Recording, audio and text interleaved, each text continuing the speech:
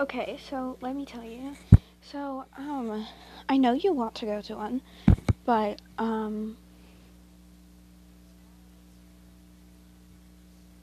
it's, um,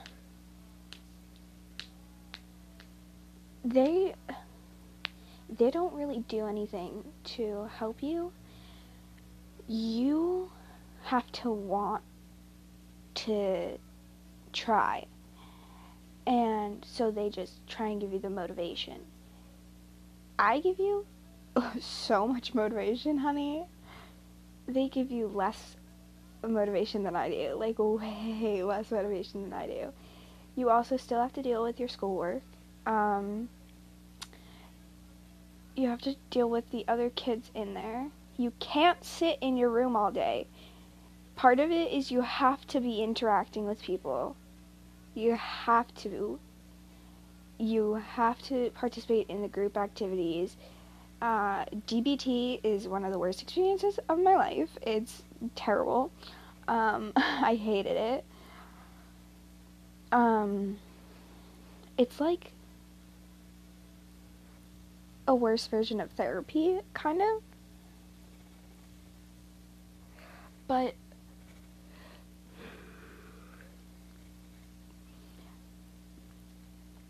I'll tell you what they'll do for you. So, you'll tell them things that are happening or things that you don't like. They will tell your parents. And then what will happen is that it will make everything much, much worse. And I'm not exaggerating when I say this. You tell them things, you think it's confidential, but it's not. They tell your parents everything you say in there. Everything you say in there. Everything about your parents, they tell you everything. They tell your parents everything that you said to them. And it just makes it so much worse because while you're in there, yes, it's great. It's fine. You don't have to deal with your parents. But once you get out, you have to deal with the fact that your parents know every single thing you said in there about them. And then they just have multiple more reasons to argue with you. You won't be able to stay alone in the house ever. You'll probably get your window shut, like bolted shut. You'll get all sharp objects taken away from you because the hospital actually tells your parents to keep you away from sharp items. Sharps, that's what they're called. And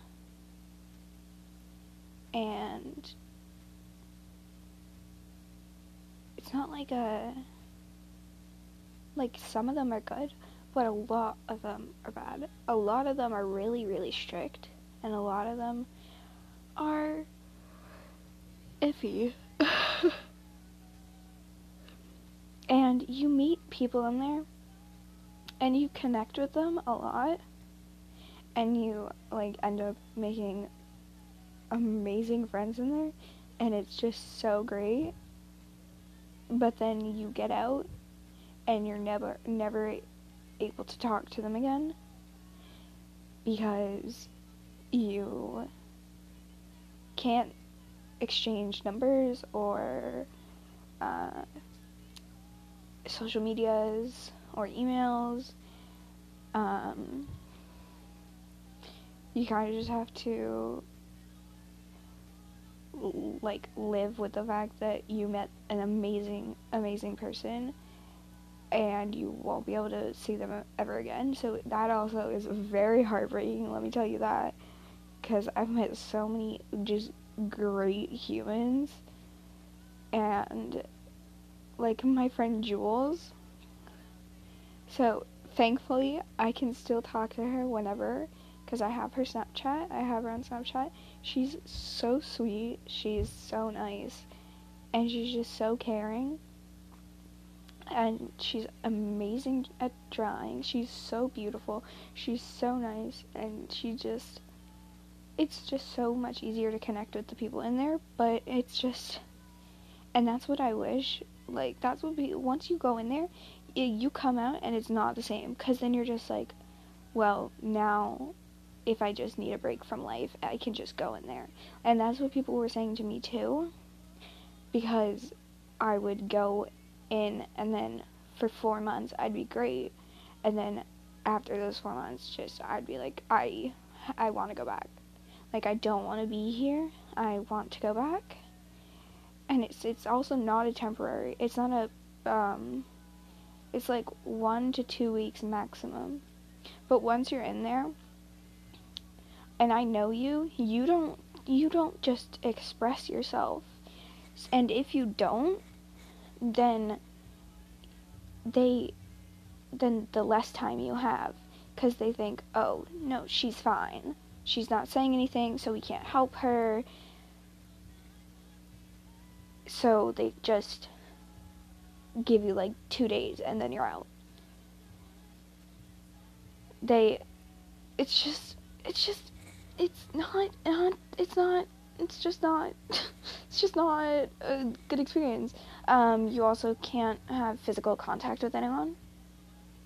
So if you're sad, you wouldn't be able to hug anyone. Like, Gianna, you wouldn't be able to hug. You can't high five. You can't fist bump.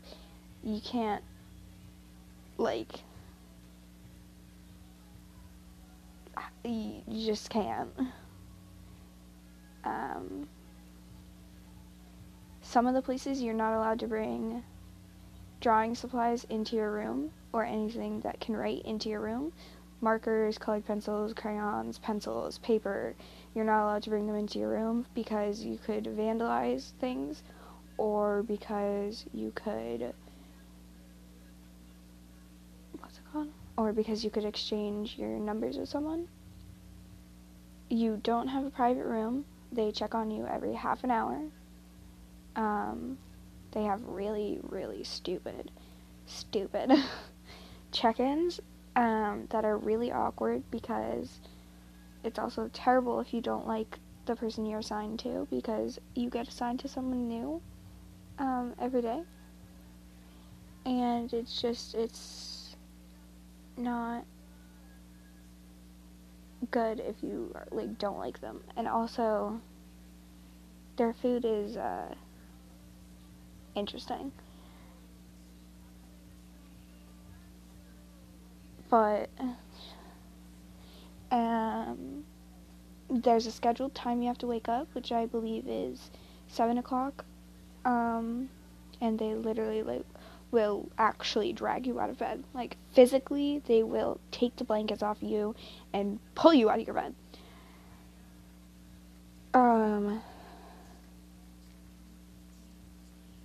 It's just, I don't think you would really do well in that situation. Like, you might do well, like, for maybe 2 days, but you wouldn't be able to talk to me or anyone unless you had our phone numbers. But sometimes some places you can actually only call people that are on your call list, which is usually your parents and anyone related to you. That's it. That is it. So you wouldn't be able to talk to me, Alex, Frankie, Gianna, Anj, Gloria, Prisha, any of us. You'd only be able to talk to your mom, your dad, Christina, and Nick. And a lot of times people don't pick up the phone because they don't know the number, and you get time restrictions for it. So I think some of them there's a max of 5 minutes and then you have to hang up. Some of them 10 minutes, some of them 15. It's just yeah, whoa, English. It's just not somewhere that you would really do well in. Okay, I love you. Think about it, please.